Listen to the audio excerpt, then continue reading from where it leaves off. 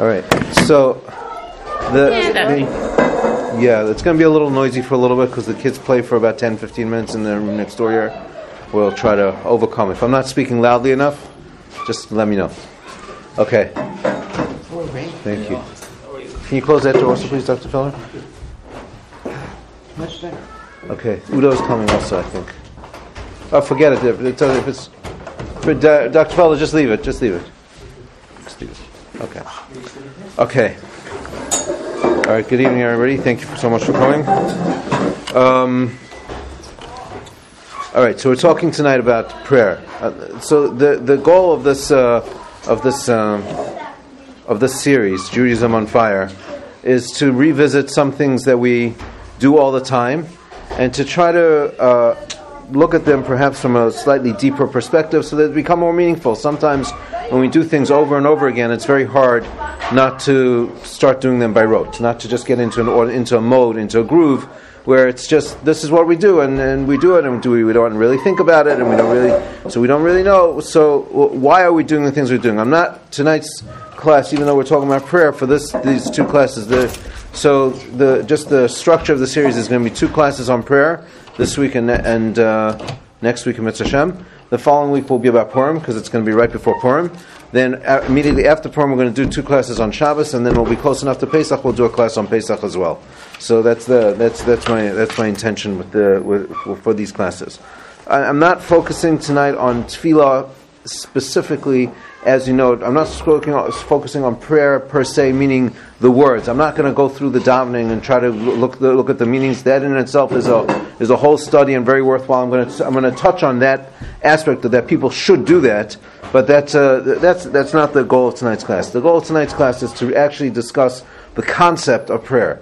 I'll tell you the truth. When nowadays, in the last 15 or 20 years, there've been a lot of things. You can try to close it if you can close it. I think it's jammed a little bit. In the last 15 or 20 years, a lot of stuff has been written. When I was about 20 years old, I set out on one summer to explore the concept of tefillah, and it was very hard to actually. There's some stuff written, but it's kind of obscure, and it was hard to find.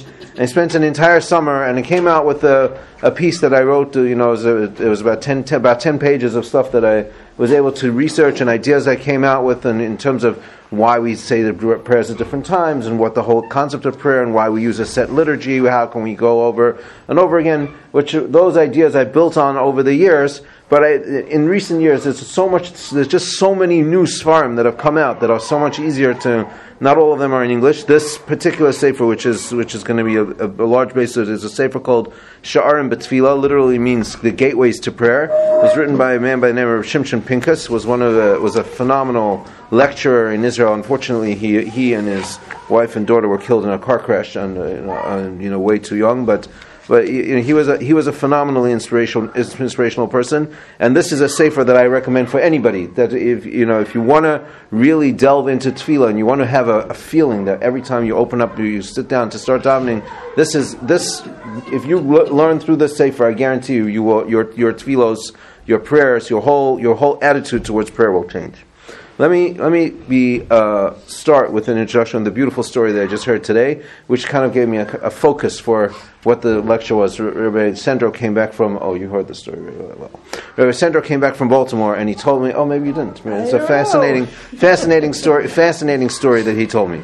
So, as some of you may be aware, recently, in the last 2 years, one of the leading rabbis of the Jewish people, a man by the name of Rabbi Leib Steinman, passed away. His whole life was a Cheder Rebbe.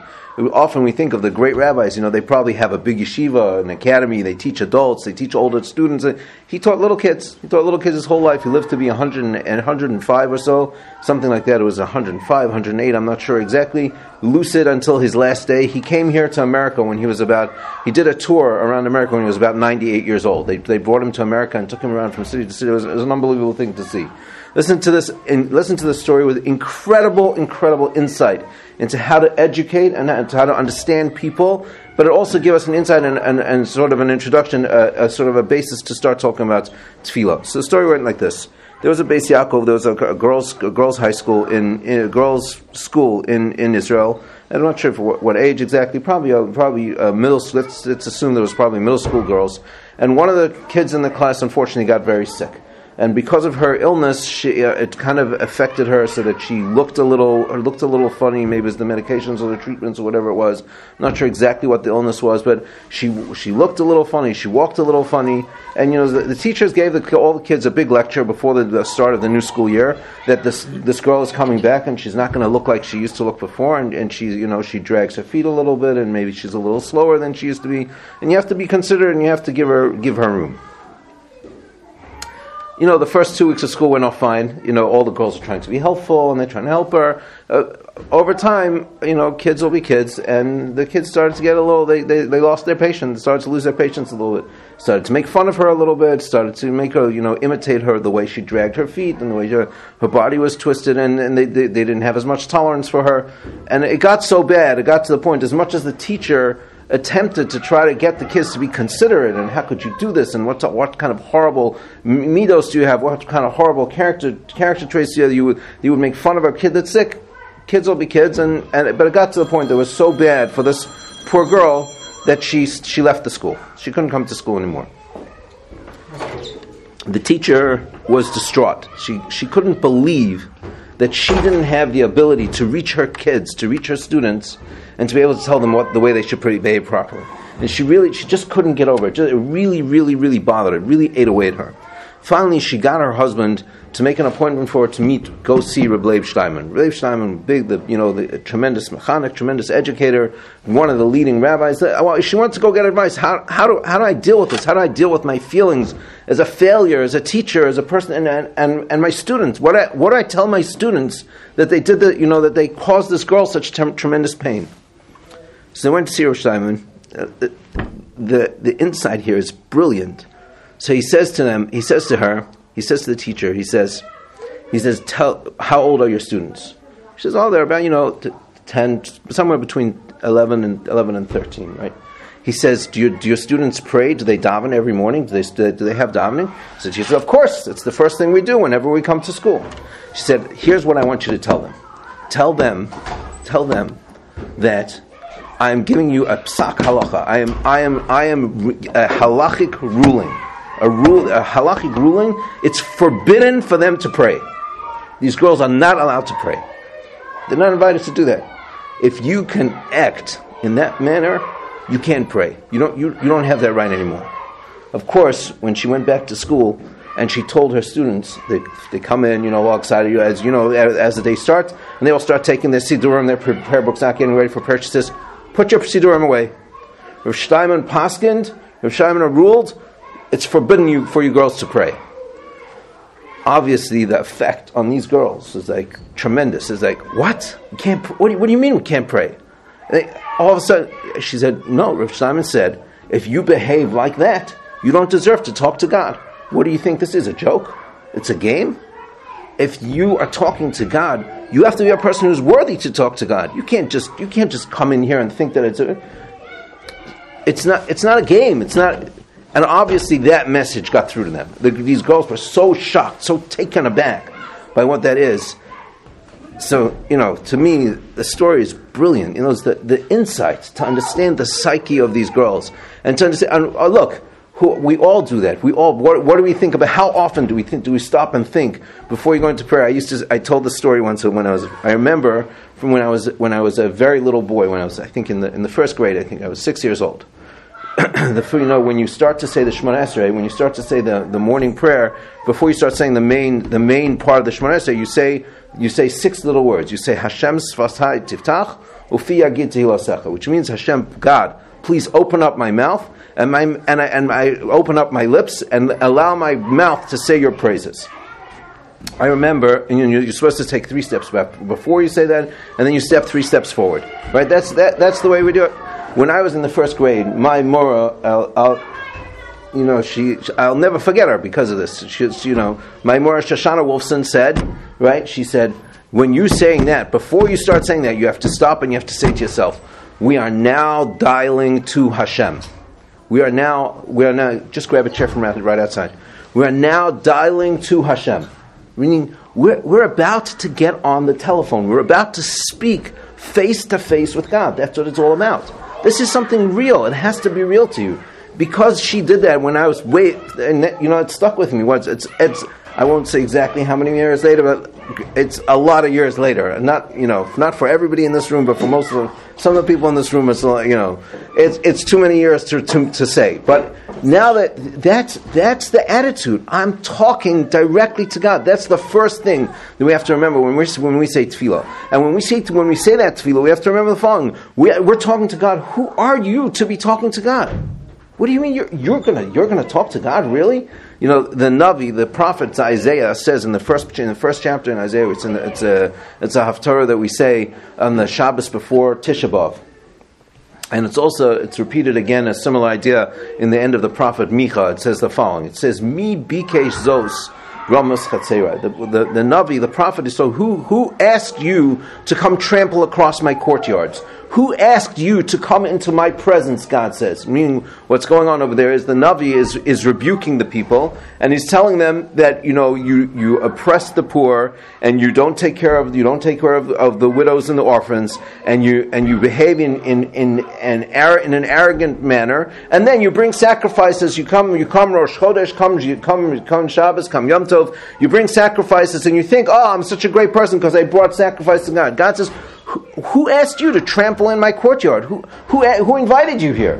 What are you doing here? You think because you bring some animal to me and you burn it up, so therefore that somehow that atones for that attitude? Remember, the key element of this is you're trying to speak directly to God. You have to be the kind of person that's worthy of doing that. There has to be a relationship there that we're quote unquote on the same page.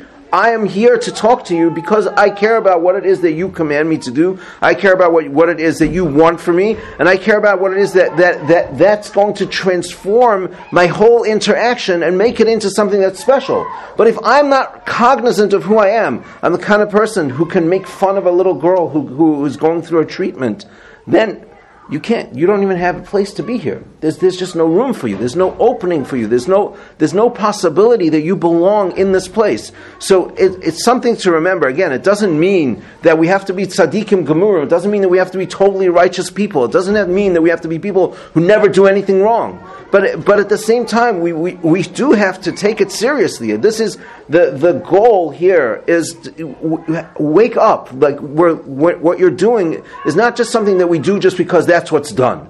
It has to have meaning. It has to have tochen. It has to have content. It has to have something that's meaningful to it.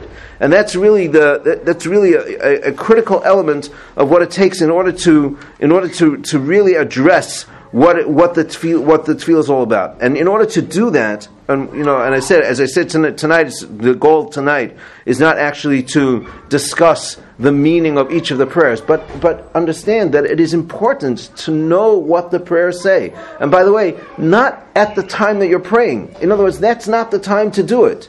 If you want to really pray properly, if you really want to pray, then you need to take the time out beforehand and prepare for it. Go into this ready to do what it is that you're supposed to do. Read the prayers, look at them, look at the translations, look up some of the explanations. There's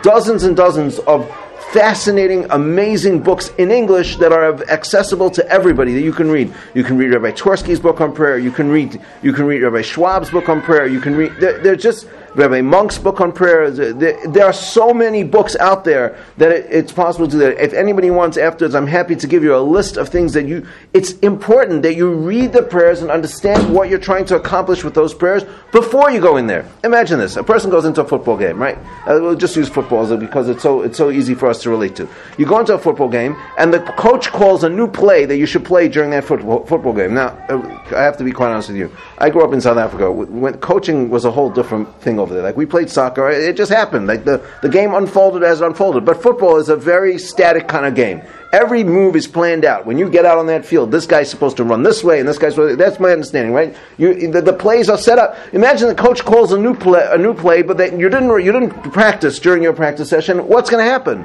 He calls this new play and he shows you on the board exactly how to run it, and you've never run this play in practice. What happens? Total confusion. This guy runs the wrong way. This guy runs into. It's going to be a disaster. When one of us, when we go into prayer and we haven't prepared for it properly, we haven't thought about what prayer is really all about, we haven't given any thought. I'll give you a classical question that I'm sure all of you have thought of this question before, and there's no question that how is it that we can go every single day and repeat the exact same prayer that we said yesterday? I know that when my kids come to me and they ask me for something that they asked for yesterday and the day before and the day before, by the time it gets to day 3, I already don't have any patience for them. Day in and day out, every single day to ask God for the exact same things, what's going on? How do we do that? I'll come back to that and talk about that in a few minutes. But how do we do that? But those are the kind of questions that you must be asking. We all have to be asking ourselves these questions. We can't just go through the motions. We can't just show up at davening in the morning, put on our talis, put on our tefillin, and run through it and get out of there. That's not. What's the point? That's like Rapinka says, that's like having a car, right? And you put it into first gear, right? And you start driving. This is only for those. Almost everybody here understands. Do you have a driver stick shift?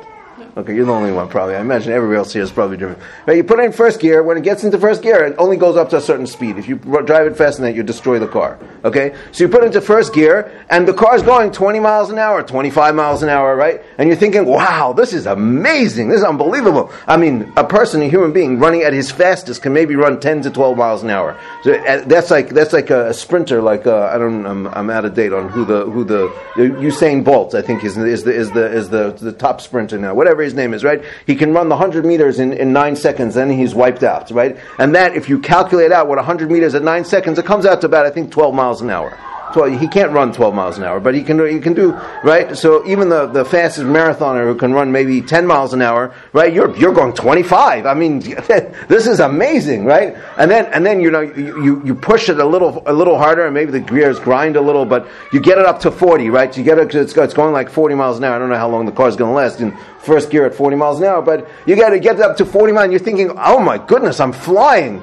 And all of us, we're sitting here and we're saying, you idiot. If you just get it up to fourth gear, you could go 65 legally. Well, you could do anything, you could do a lot of other things too, but right, you could be doing so much more. If you're tefillah, if you go into your prayer and you go in unprepared, you go in an unrehearsed play, not only is it chaotic, but you're not getting what you could out of it. You have this incredible gift. You have the opportunity. We are now dialing to Hashem. I have an opportunity to speak directly to God. And not to prepare for it, not to be ready for it, not to know what the potential of what I'm doing is. What a waste. That's you're going to drive your car in first gear all your life because you never thought about it. You have to think about it. It has to be something that concerns you. It has to be that you have to ask the questions and you have to think about the questions and they have to bother you. And then you have to each time and you have to refresh yourself constantly and you have to refresh. It has to be a consistent idea that happens over and over again. And you have to make yourself the kind of person that really wants to be there to talk to God. Now I want to show you that there's an interesting. Before I get into the interesting, let me just answer the question that I raised before in a simplistic manner. There's more complexity to it than this, but let's at least have if we're going to raise a question, we might as well put somewhat of an answer on the table, and it'll also give us another level of insight into what prayer is. So we get out there and we pray every day and we say the same words over and over again. Why do we do that?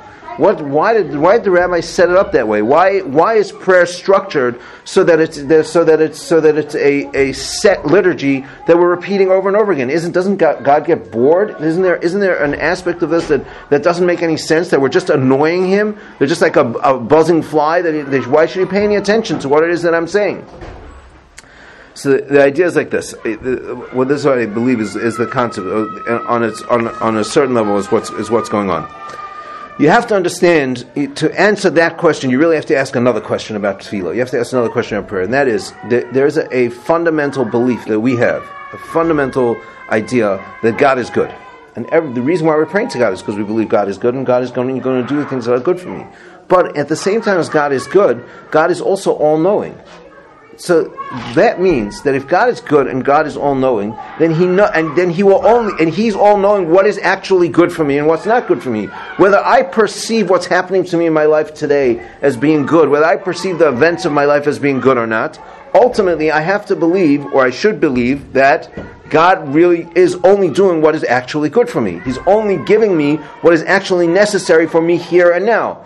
Sometimes it doesn't taste good, just like when sometimes the doctor gives you medication or gives you an injection. It doesn't feel good at the time, but the fact of the matter is he's giving you a vaccine that's going to save your life, that it's going to prevent you from getting whatever disease it is, or he's going to give you, or the parent yells at their child or disciplines their child because they know that that's what's necessary in order for that child to be able to grow up and experience things the way they are. Of course, that's only if we're good parents and we remember to control our tempers and keep our egos in check and all the other things that are necessary. But God doesn't have those problems. God is all-knowing and all-good. That means He knows everything that's good for me. What am I asking Him for? Whatever's happening for me today in my life, that's what I deserve. That's what's good for me here and now. Why should I bother asking Him for anything else? Isn't He going to take care of me if I don't ask for it? He needs me to ask Him for it, and only then will He take care of it? So the answer to that is actually yes, but I'll come back to that in a second. Well, put that thought aside for just a moment. But on a deeper level, the answer to that is as follows.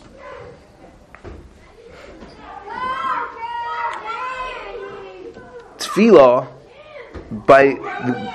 based on the conclusion that one would draw based on that question, which is a very strong question, is that tefillah, all of prayer, is actually not really about making requests. As much as it sounds, and if you read through the Shemona Esrei, you read through the Amidah, that central prayer in the where we ask, please give me knowledge and give me parnas, give me a livelihood and take care of my health, and we seem to be asking over and over and over again for all such different things. The reality is none of that is actually a request. It's actually a statement phrased as a request. Why would I phrase a statement as a request? Because if I'm serious about what I'm doing, and if I really believe that what I'm doing actually makes a difference, then I expect that whatever I ask for, God could actually do. So in effect, essentially what I'm doing when I make a request of God, I'm not, if I'm understanding what I'm doing, I'm saying, God, you are capable of giving me knowledge. Therefore, I would like to have knowledge. In essence, the idea of that request is that it's a declaration of God's ability to provide these things for you. In other words, and who am I telling that to? Not to God. God doesn't need me to tell Him that He can do all these things for me. I'm really telling that to myself. In other words, prayer, actually, the Hebrew word for prayer is lehitpalel. To pray is lehitpalel. In Hebrew, there are different. What's the word for binyanim? How would you translate binyanim? There are different. I'm sorry? Conjugations? No, they're not conjugations. It's like they're like different forms in which the language expresses itself. So there's what's called binyan kal, is the simple way of expressing things. There's third person way of expressing things. The binyan of lehit palel that fits into lehit palel is actually the seventh of. There are actually 7 different forms in which Hebrew can be expressed. Some are passive, some are more strong. Lehit palel is reflexive. It's a reflexive form of speaking. So the lehit palel actually means that the tefillah is going back on myself. I am the one that is engaged in, and the word palel actually means to struggle. I am the one that's engaged in a struggle. What is the struggle that I'm engaged with? I'm engaged in an internal struggle to clarify for myself what is it that God's actually capable of. And I'm inculcating or stating to myself over and over, all of these ideas is a deeper concept of, God, the reason why I'm asking you for this is because I truly believe, or I'm working on myself to bring about the understanding that you are the one that is all capable, all knowing, and the possibility exists for you to do this for me. Therefore, in other words, what I'm essentially doing, I could simply say, if I was to sum up what prayer is all about, God, you can do everything. God, you can do everything. You can do this, you can do that, you can do the other thing. That's all I'm doing. It's not a request. It's only phrased as a request in the sense that knowing that when I ask something from somebody, they must be capable of doing that, otherwise I'm wasting my breath. And therefore, by asking this of God, I am therefore defining for myself how expansive and how great God's powers actually are. What difference does that make? Why does that make a difference to repeating the prayer over and over again, to saying the same things one day and then again and then again?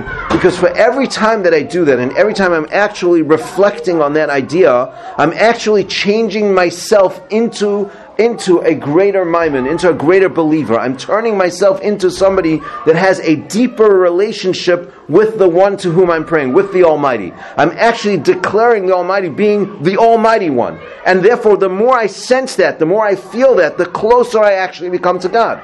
The closer I become to God, then what that does, the Maharal explains, is it changes who you are as a person. In other words, the mashal that I like to use for this, the parable that I like to use to describe this is as follows. Imagine you have one of those, I don't know if you guys remember this, but when I was a kid growing up, we had these self-read books, where basically what it was, you make up the story as you go along. You open up a book, you open up to page 10, and it gives you 3 options of what you do. If you go through the left door, then you turn to page whatever. You turn to the right door, turn to page. So you're making the story up as you go along, because you would define the ending as it was. What's happening when to the degree, the storyline that's relevant to me as a person depends on which page I decided to be on. If I decided to be on page 10, then the storyline is like this. If I decided to be on page 25, then the storyline is a different way. And if I'm to say that I'm going to be on page 50, then I am now and I have a whole different storyline. My neshama, my soul, the being that I am today is not the being that I will be tomorrow. Or I hope that it will be, is not the being that I'll be tomorrow. Hopefully tomorrow I'll be a whole new person. I'll be a better person than I was. And every time I go through tefillah, every time I go through a prayer service, every time I go through an engagement where I'm truly engaging with God, what I'm doing is I'm actually expressing a different relationship with Him, and I'm deepening that relationship, and I'm changing the page that we're working off of. So, if my storyline is supposed to go on a very straight flat plane, I have the potential to actually jack that up and move that graph to a much higher plane and say, okay, instead of functioning on that plane, I'm now going to function on a different plane. And that means that on that higher plane with a different relationship with God, the whole story changes. So when I repeat those tefillos over and over again, and to me it seems like nothing's actually happening, it's only that nothing's actually happening if I'm not allowing it to affect me. But to the degree that it affects me, it changes my entire reality, it changes my relationship with God, and then the outcome of who I am is completely different. Now, if you start to think about this, essentially what that means is, for those of you that play chess, right, you'll know that whenever a person makes a move, so you're thinking, what does that move mean? What's the consequences 3 or 4 moves down the line of what's going to happen here?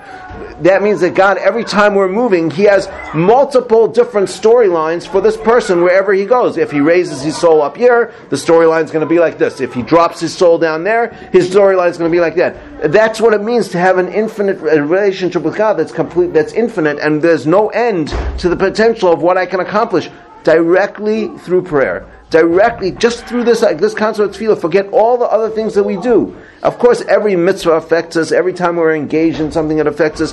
But specifically, when we come to speak to God, and we come prepared, and we come with the right mindset of who we are and what we're going to, what we're trying to accomplish here, every time, even though I'm repeating the same prayer, the Chazal teach us, our rabbis teach us that no 2 prayers are ever exactly the same. Because there's no way that on any given day that you feel exactly the way you felt yesterday. There's no way that you feel that you have the same level of concentration. Either it's more or it's less. There's no your inner sense of your own comfort is going to change. Everything about you changes every single time you enter into this struggle, so to speak, with God. When I enter into this wrestling match, which is really a reflexive wrestling match on myself, to open myself up to the concept that God is the one that's providing everything that I need, and everything that I'm capable, and everything that's necessary for me, all that's doing. And the reason why it's a set liturgy is a simple analogy, is like this, is because those are the most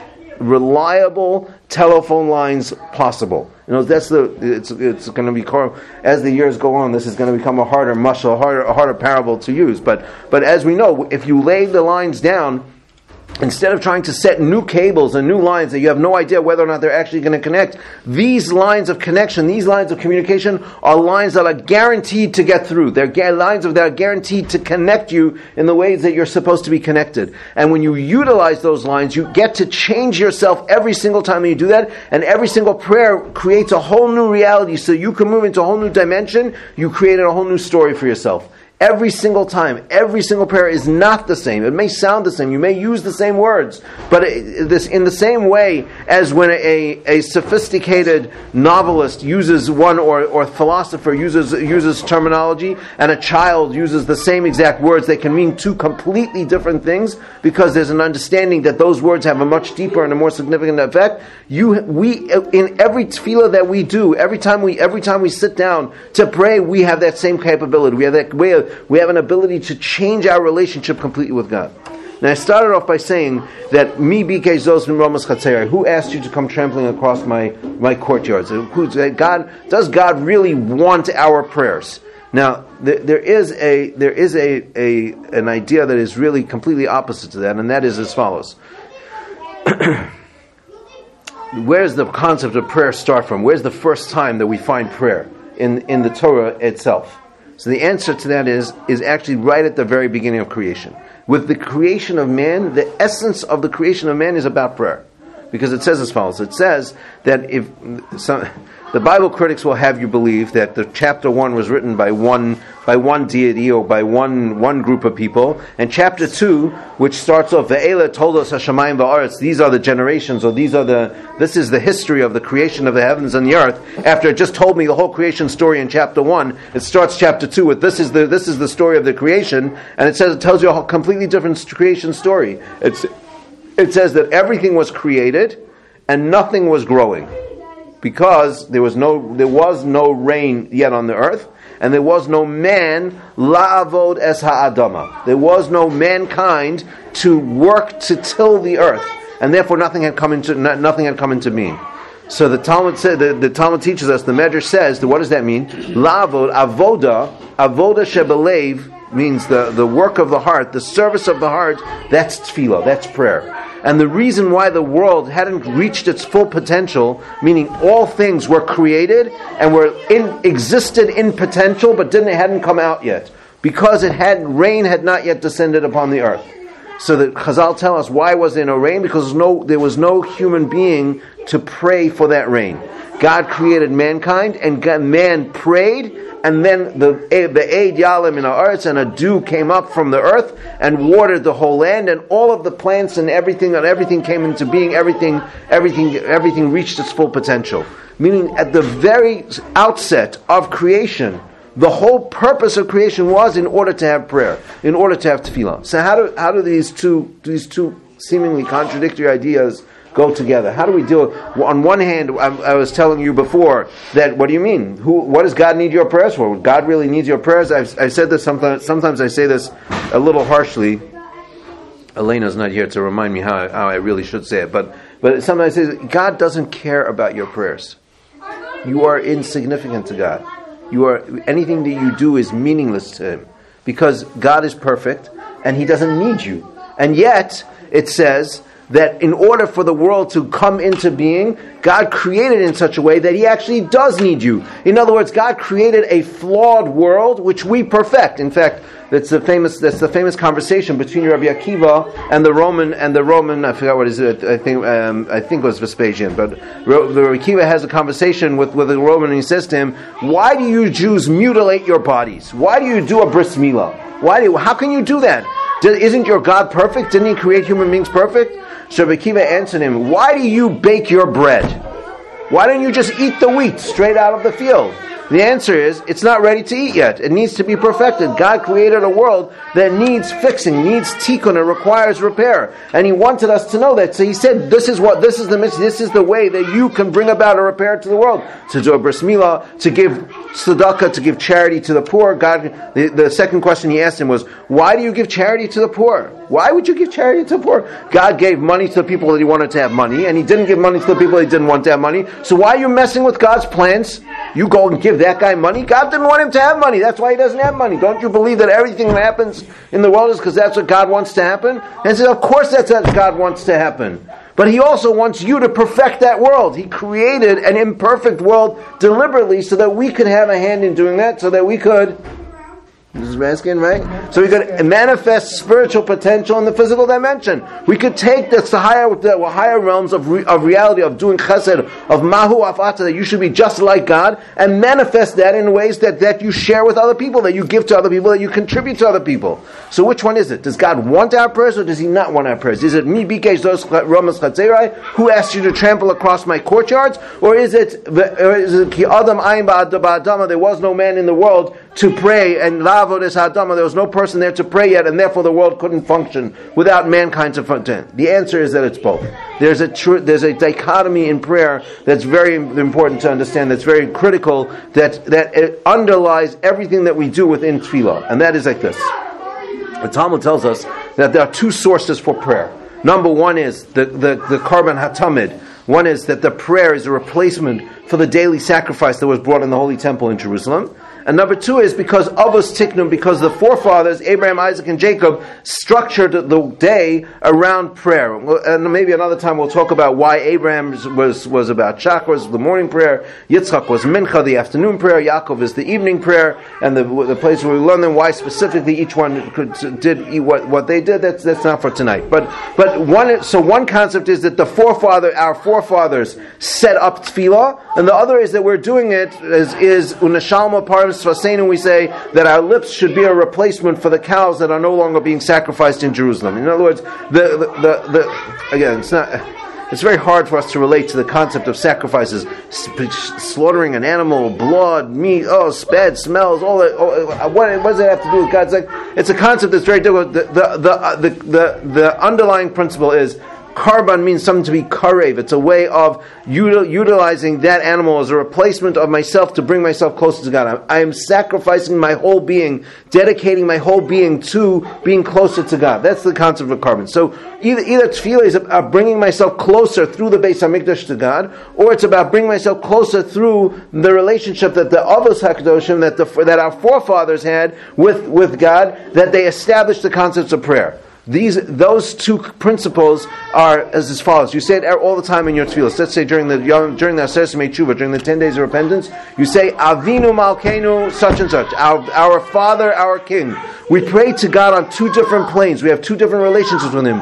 One is a relationship of Father. One is a relationship of King. One is a relationship of Malchus, of absolute kingship, that we are your avadim, we are your servants, we serve you. Where you are, you tell us what we're supposed to do. The other is a relationship of a child to a parent, recognizing that we are completely dependent upon you. We recognize your sovereignty over us, not because of something that you force onto us, but because it's intrinsic within our very being, in the same way that a person has respect for their parents because they recognize that their parent is what brought them into their world. Your whole existence is only here because you have parents, and because those parents are the ones that brought you into this world. You recognize that I have a relationship with God because God is the one that made that allowed me to exist. Or I have a relationship with God. So is it a bottom up relationship, or is it a top down relationship? Avinu, it's a bottom up relationship. Malkeinu, it's a top down relationship. Both of those are true within tefillah. One's the aspect of Karban and tefillah, it's in the Beis HaMikdash. The other is the other entrance into the heavenly courts. The other place where the world is connected is a place called Chevron. What is Chevron? The word Chevron, the Hebrew word Chevron comes from the word chibur, a connection. It's a place of connection. It's a place where our forefathers are buried in Ma'aras HaMachpelah, in the double cave. What's the concept of a double cave? Means an existence that is doubled over. Whether it's in this dimension, in the physical dimension, or the spiritual dimension, their existence is exactly the same. They recognized, they fully comprehended the whole picture of how God expected the world to function, and they were complete paradigms of manifestation of spiritual potential in this world. They recognized every element of Torah before the Torah was even given, because they were able to see the whole construct of the world as the Torah mitzvahs. To them it was obvious Every aspect of that. That's why Chazal tell us, that's why our rabbis teach us, that Avraham Avinu kept every single mitzvah. Even the mitzvahs d'Rabbanan, even the rabbinic decrees that were to come many, many years later, Abraham knew about them. So there are many proofs to this, but just the explicit ones, right? You know that when the angels, when the celestial beings come, the messengers come to destroy Sodom, what does the Torah tell us that Lot fed them?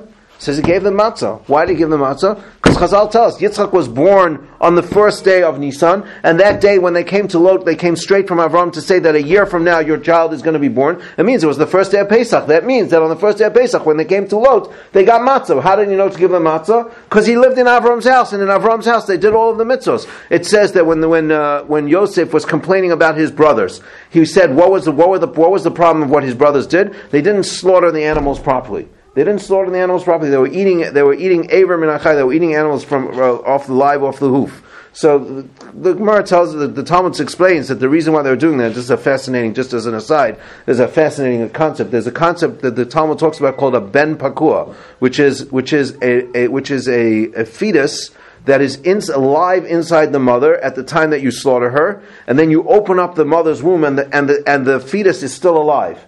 So the halacha is that fetus, that living calf now, does not need shchita. You're not required to do shchita to it. And in case you think this is a Talmudic dream, right? Rabbi Heinemann in Baltimore has an entire farm of ben pakuas today. He has an entire farm of these fetuses that he's breeding.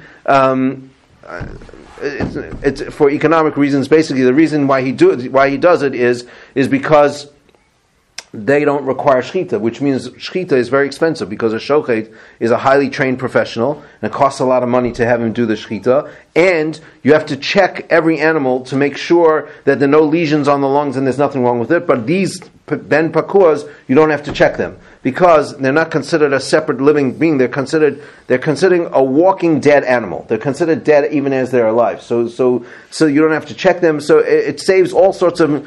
Basically, if an animal has lesions on its lungs, so it's called a treifa, which is where the word treif comes from. When we talk about non-kosher food as being treif, it's not real. It's a borrowed term. The term treifa literally means an animal that has some sort of a blemish that will cause it to die within a year. A ben pakua is a walking dead animal, so that you don't have to worry about that it's going to die within a year. Doesn't matter what blemishes it has, you can use it. The reality in the meat industry is that about 30% of the animals that are slaughtered can't be used. 30% of the animals are treifas. They have to sell them off at a loss to a non-kosher abattoir to be sold as non-kosher meat. So when you have a ben pakua, you're saving a lot of money. You don't lose that whole 30%. You don't have to use a shochet. He has a whole farm of these. He told me recently that he slaughtered 80 of them. Now, 80 doesn't go very far in the Jewish meat eating market. That's not going to take you so far. But over time he will build up his collection of his herd of these things, and he's hoping that he can impact the price of kosher meat to bring it down. Anyway, that's just an aside. What? However you want. You do whatever you want to them. You find the least painful way to kill them, and you kill them. Find them. So it's interesting. The law is like this: once you have one of them, all of its offspring, as long as it's mated with another ben pakua, all of its offspring forever will always be ben pakuas. Right.